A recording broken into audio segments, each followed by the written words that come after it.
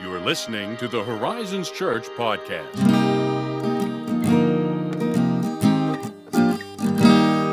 Welcome back to the Horizons Church podcast. You know the funny thing?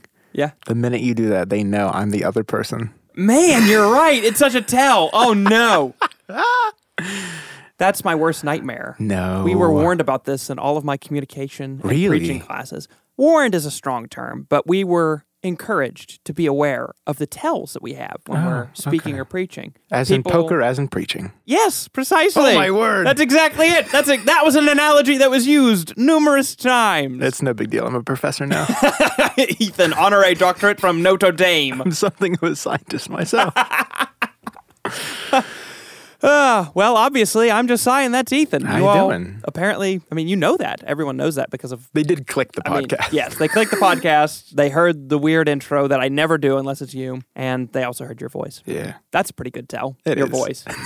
That's a good one. Yeah, that's it. So, anyway, we're on to the next episode of our creative commentary, and today we're heading back to the Old Testament, and we're looking at the book of Joshua. Yeah. Whoa.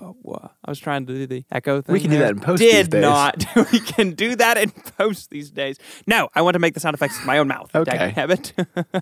No, so we're in the book of Joshua. Now, Joshua is at the end of the Pentateuch, obviously. You could almost look at it as kind of the Pentateuch Part 6. Actually, Really? almost. It's really a pretty solid continuation Okay. of the themes that were developed in the first 5 books. And it picks up literally right where Deuteronomy left off. Moses is right. dead, and Joshua, his young assistant, has been charged with the leadership of the nation of Israel. Now, I'm guessing that there are a number of us who are listening who are familiar with the book of Joshua, and more specifically, familiar with the Battle of Jericho. Oh, yeah. That's That's the one. immediate thing that we probably affiliate the book of Joshua with, is the Battle of Jericho. Very true. Probably the VeggieTales rendition, no less. No You know what I'm less. talking about? They're marching around Jericho, and the guys they're are throwing... like bouncing around. There's no legs. Yeah, there's no legs. You're right. That is an accurate observation. They're bouncing. They're walking, talking vegetables, you know. And the peas that are the enemy people of Yeah. Jericho are throwing slushies at them. So It's very, racist. very... It's not racist. I don't know why I had to make that joke. I would have landed the joke way better for our audience if I made a reference to like Monty Python or something. But I squandered my opportunity. Oh, I thought it was Okay. well placed. We're friends. Yeah, there were no slushies at Jericho. Slushies had not yet been invented. What do you know? Anachronisms, VeggieTales. Come on. Get with the times. But anyway, the point being, the Battle of Jericho is not the whole focus of Joshua. In fact, it's a pretty relatively minor piece Really? of the book of Joshua, at least thematically speaking. It takes Okay. up a bit of a chunk, and Yeah. it is memorable, but we're going to get into this here in a minute. But it's thematically setting up a contrast between how God responds when his people are faithful versus how he responds when his people are faithless. But we'll get to that Okay. in a moment. So, as we mentioned, Joshua is really the continuation of the Pentateuch. You could look at it as a postscript for Deuteronomy. You could look at it as book 6 of the Pentateuch, which is kind of contradictory because Pentateuch, it's 5. But that's neither here nor there. What we're dealing with in Joshua, as you're reading through it, is primarily obedience to God and reception of the promises through that obedience. Okay. The offer of rest within the promised land. So they're right there on the cusp. They're about to go in at the Finally. beginning of Joshua, finally. And then the succession of godly leadership. This is one of the first times we really see that theme fleshed out and developed in Yeah. Scripture. And it becomes an obviously very important recurring theme, especially throughout the legacy of the Israelite kings. And we're going to see that The in the book Judges. immediately to follow, yeah. Yeah, Judges, precisely. So Joshua thus provides us with a lot of concrete examples of what it looks like to be courageously obedient. Specifically, you're thinking they're going into battle against these pagan armies, and the command that you see issued pretty regularly throughout Joshua is be strong and courageous, for I, the Lord, am with you. And as a final note, before we actually get into those themes that we've identified, I'm not going to flesh this one out. Okay. But Joshua does, of course, as all Old Testament books do in their own way, foreshadow the coming of a better Joshua, quote Right. unquote. As a matter of fact, the name Joshua, you say that in Hebrew, it's close to Yeshua, and you get in the Greek, Jesus, which is what we translate as Jesus. That's intense. So there's a lot of parallel there and a lot of foreshadowing, but that's just for fun. So just, it's just something to keep in mind. So obedience and trust toward God. That is one of the major themes of the book of Joshua. Now, you've been coming out of a series of events in the nation's history where they've been pretty disobedient. You've seen that over and over again since they were led out of Egypt. Not a great track record. It's depressing. Yeah. Like, as you read and think to yourself, my gosh, how hard could it be? He gave you... Okay, to be fair, there was a lot in the law. But you had 10 basic commandments, really. And then when you got down to that, you had one great commandment. Yeah. Come on, guys. But they find ways to... Really dumb ways. Yeah, really dumb ways, like the golden calf. That's a glaring mark on their record. It really is. Definition of misstep. Oh, Yeah. boys, come on now.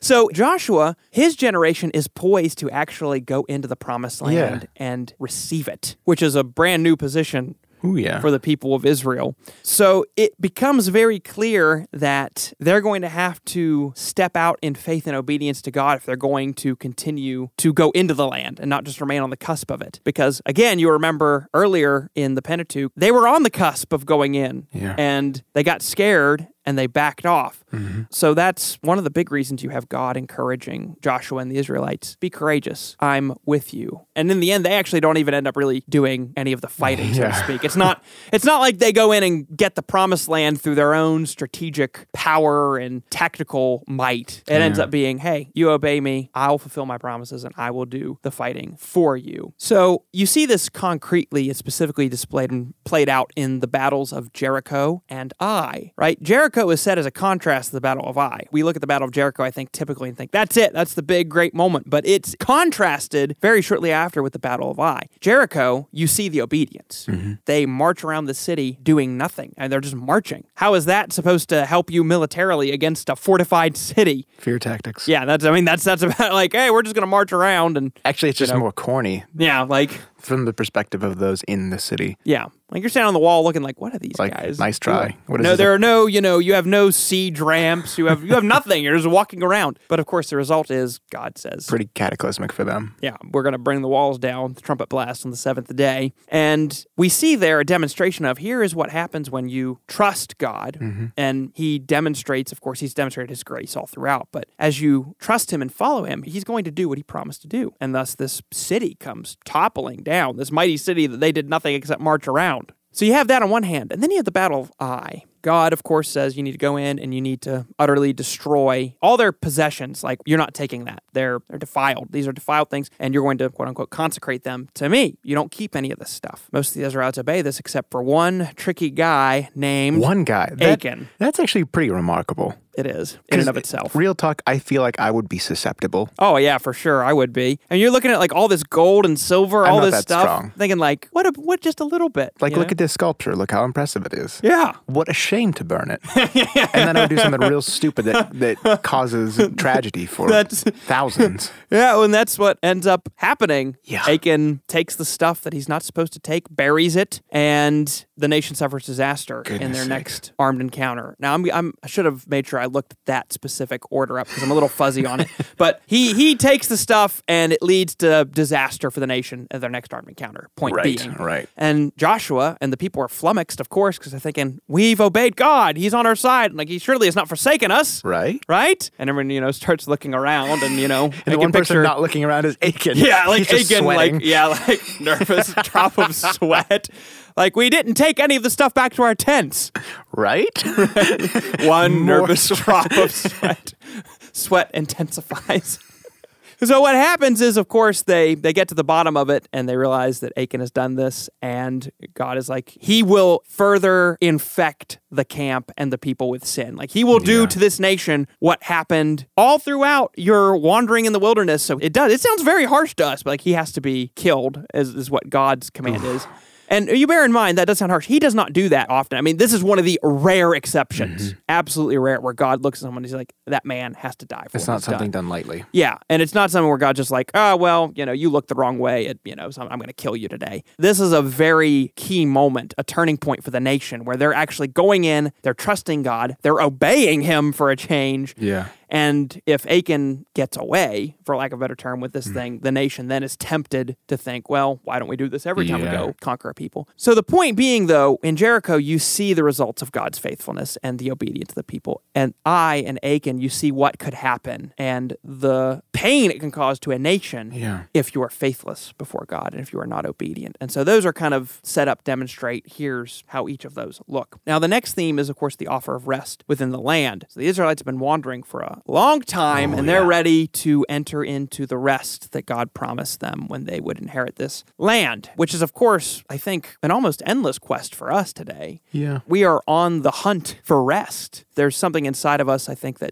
when I say at rest, I don't necessarily mean a lackadaisical, I'm just going to do whatever I want and be lazy rest. And that's not what God meant either when he said, you're going to go into this land, you're going to have rest. I mean, is it a sense of like peace in our time? Yeah, I think that's a better way of phrasing it. Peace in our time. And included in that, of course, is productivity and work and labor and doing difficult things even. Yeah, that's true. Historically, when a nation or a people group, let's just say, reach a point of safety and security, their arts begin to flourish. Yes. So, exactly. It's an interesting parallel and perhaps is what you could expect from a nation at rest. Yeah, and they're eager for that. They're longing for that. And even going back to what you were saying, when you're at rest as a nation or a people group, your arts flourish and all kinds of good things can begin happening. And it kind of even goes back, I think, to God's original mandate to mankind in the Garden of Eden to take care of the earth, take care of creation and cultivate it for the flourishing of yourselves, of these creatures that I've put here and the whole world. And that's the kind of rest I think that he's talking about. And of course, he has them set up by the end of the book to enter into that rest and live that kind of life, which of course is laid out in the law where God says, I will bless you and you will have all you want and need. Land flowing with milk and honey is the old terminology, I'm about that. Yeah. And by the end of the book, actually, not even by the end of the book, in the middle of the book, you see the land beginning to get parsed out, which is one of the parts we're probably liable to skip over because it gets very much into and this tribe will have this land. Unless you have a map. Yeah.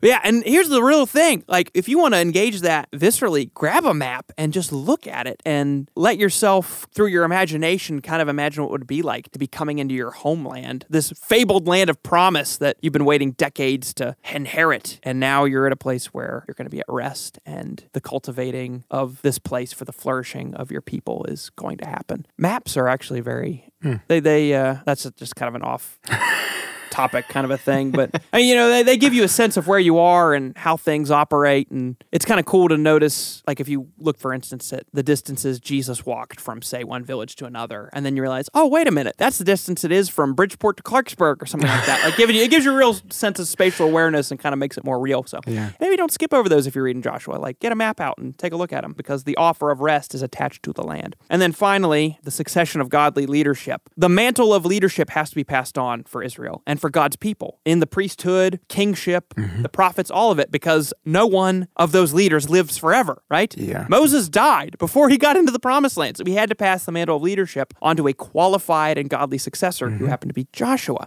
Now, at the end of the book, Joshua, in his final speeches, calls the nation to continue in their obedience, and he calls them to continue to live as they've been living. And in fact, he has that famous phrase, do what you want, but as for me and my house, we will serve the Lord. Choose you this day whom you will serve. As for me and my house, we will serve the Lord. And that's more or less his final charge, his last words, so to speak, to the nation. But what he does not do, that the text never faults him for explicitly, so I want to be careful about what I'm about to say. But what he does not do is he does not appoint a godly, qualified successor to take on the mantle of leadership after he dies. And while his generation is still around, even after his death, they're fine. But the inevitable results of that misstep are catastrophic for the nation, because what you get right after the book of Joshua, as you said earlier, is the book of Judges, which is a total train wreck that we will have so much fun talking about.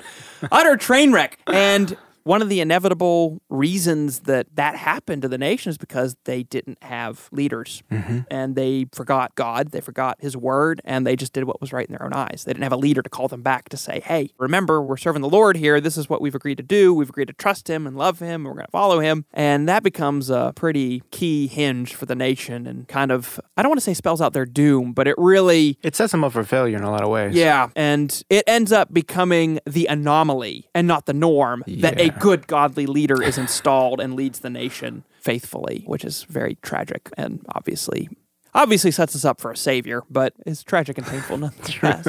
So those are the main themes of Joshua. That's it in its broad, sweeping categories. What in the world, Ethan? Where in the world do we see themes like that developed? Well, before I set you up, I'm going to have a pre-setup setup. I love it. I love pre-setup setup. It's like a prequel to a setup. Not redundant at all. But I do think most people are going to just naturally recognize the names of actors, their favorite actor, before they would ever recognize the name of a director. Now, Yeah, there that's are fair. exceptions to that, Yeah. of course. But I do think that there's one director people may have heard of. It's not a sure thing, but you may be familiar with the name Wes Anderson. Yeah, I am. I know anyway. you are. I count. I know Wes Anderson. Just in this room, I have a good audience for that pitch.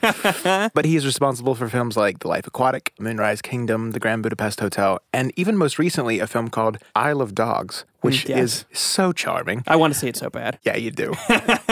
In fact, it was nominated for 2 Golden Globes as of just very recently. Oh, how cool. And as of right now, we have not yet reached the Oscar season. So who knows? It might be showing up again. Yeah. But if you're familiar with any of these films, you're going to immediately notice that Wes Anderson has an incredibly particular visual style in everything that he makes. If you watch any 2 films, you'll feel it right away. And it's very arresting. It's in the meticulous framing and the color. I mean, every scene is like a carefully crafted painting. It's crazy. But It's now- amazing that he can do that. Like, you can look at something that quick and be like, I can't imagine. Like, it is, and in fact, his style of filmmaking has been the subject of study, by people who just love it, who love film, who want to enter that industry or just understand it better. Like, and I understand why. Yeah. It's very, very impressive. However, while I could spend the entire podcast talking about it, the movie I'm actually getting at is one that's perhaps one of his most famous. Some would say his absolute best. Fantastic Mr. Fox.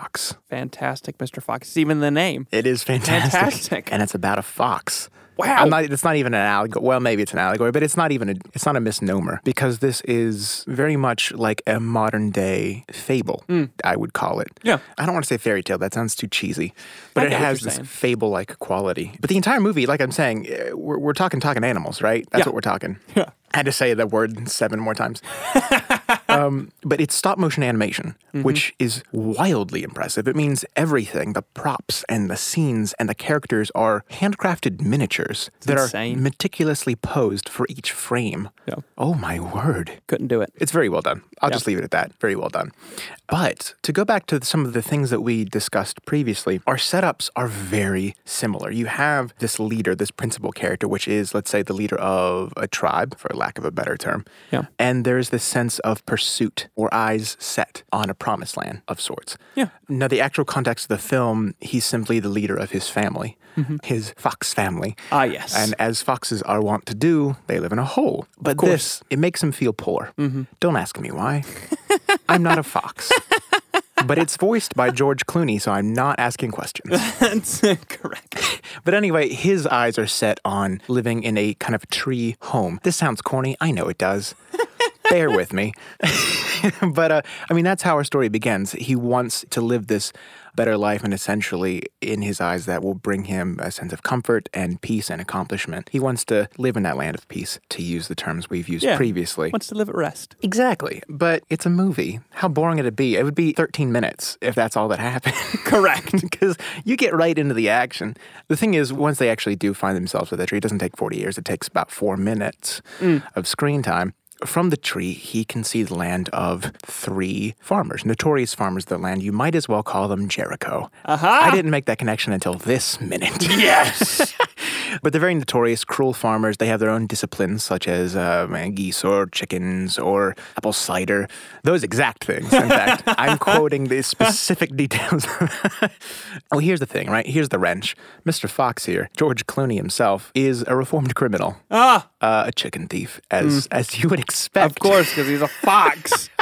So, he's reformed, for the sake of his family. But boy, he can't help but pick a fight with these farmers. And so he goes back to his old ways. But what this quickly reaps is collateral damage. And not just for his immediate family, for his friends and neighbors. It puts them all at risk. Yeah. Oh my word, Aiken! Yes. Yeah. I'm just doing this right now. This is happening live.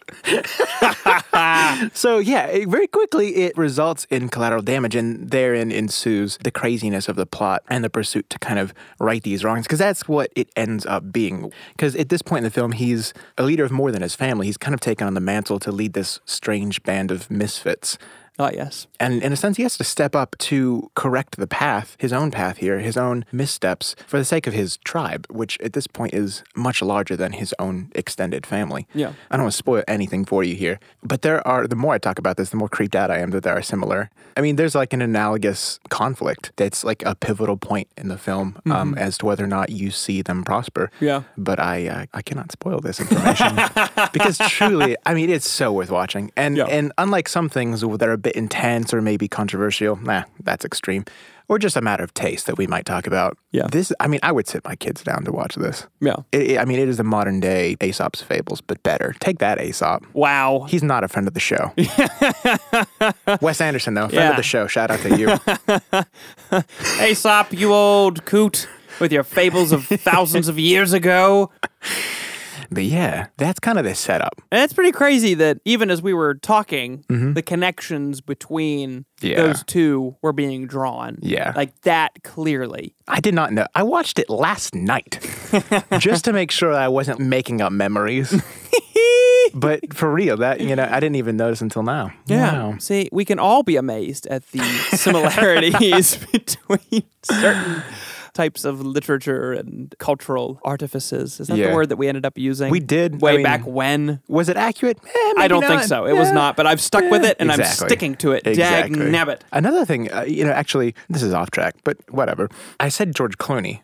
Was the lead. But like all Wes Anderson films, miraculously, you have an overwhelming cast of top-shelf actors. Yeah. In the film, his wife is voiced by none other than Meryl Streep. Of course. Award-winning Meryl Streep. Bill Murray, a frequent return to Wes Anderson's films. Wes Anderson himself voices a character, as does, you're going to love this, Willem Dafoe. Willem Dafoe! He's something of a scientist himself. Callback. I'm so glad we could make that callback. Yes. But yeah, it's so charming, really. I can't recommend it enough. And you haven't seen it. I've not, so I've got a movie to add to my list. Yeah, you do. Of cultural artifices. The Book of Joshua, the movie. The Book of Joshua, the movie. No, there are some, you're going to notice right away, there are some stark differences. That's, but be amazed at some of the similarities and how those themes just end up drawn out everywhere. It's fascinating. That's very true. And I love that. Mm-hmm. You set up a leader with responsibility over a people and stuff's going to happen. Stuff is definitely going to happen. Freaks me out. Does it? Oh, it does. Maybe doesn't it? one day. Not me. Oh, well, that was fun. It was fun. It was good content, in my humble opinion. I realize that sounds really arrogant to say when you're the podcast host. Say because I know you on a personal level, I feel the genuine nature, and not even like an objective comment on our abilities. I just feel like, oh, that was right. That was fun stuff. Exactly. That's what I'm trying to say. Anyway, I'm done talking now. Send your questions to podcast at horizonschurch.net. Bingo. Oh, we did that. So Got him. Or interact with us on social media, Facebook, Instagram, and we'll catch you next time. See you later. Bye-bye. Bye.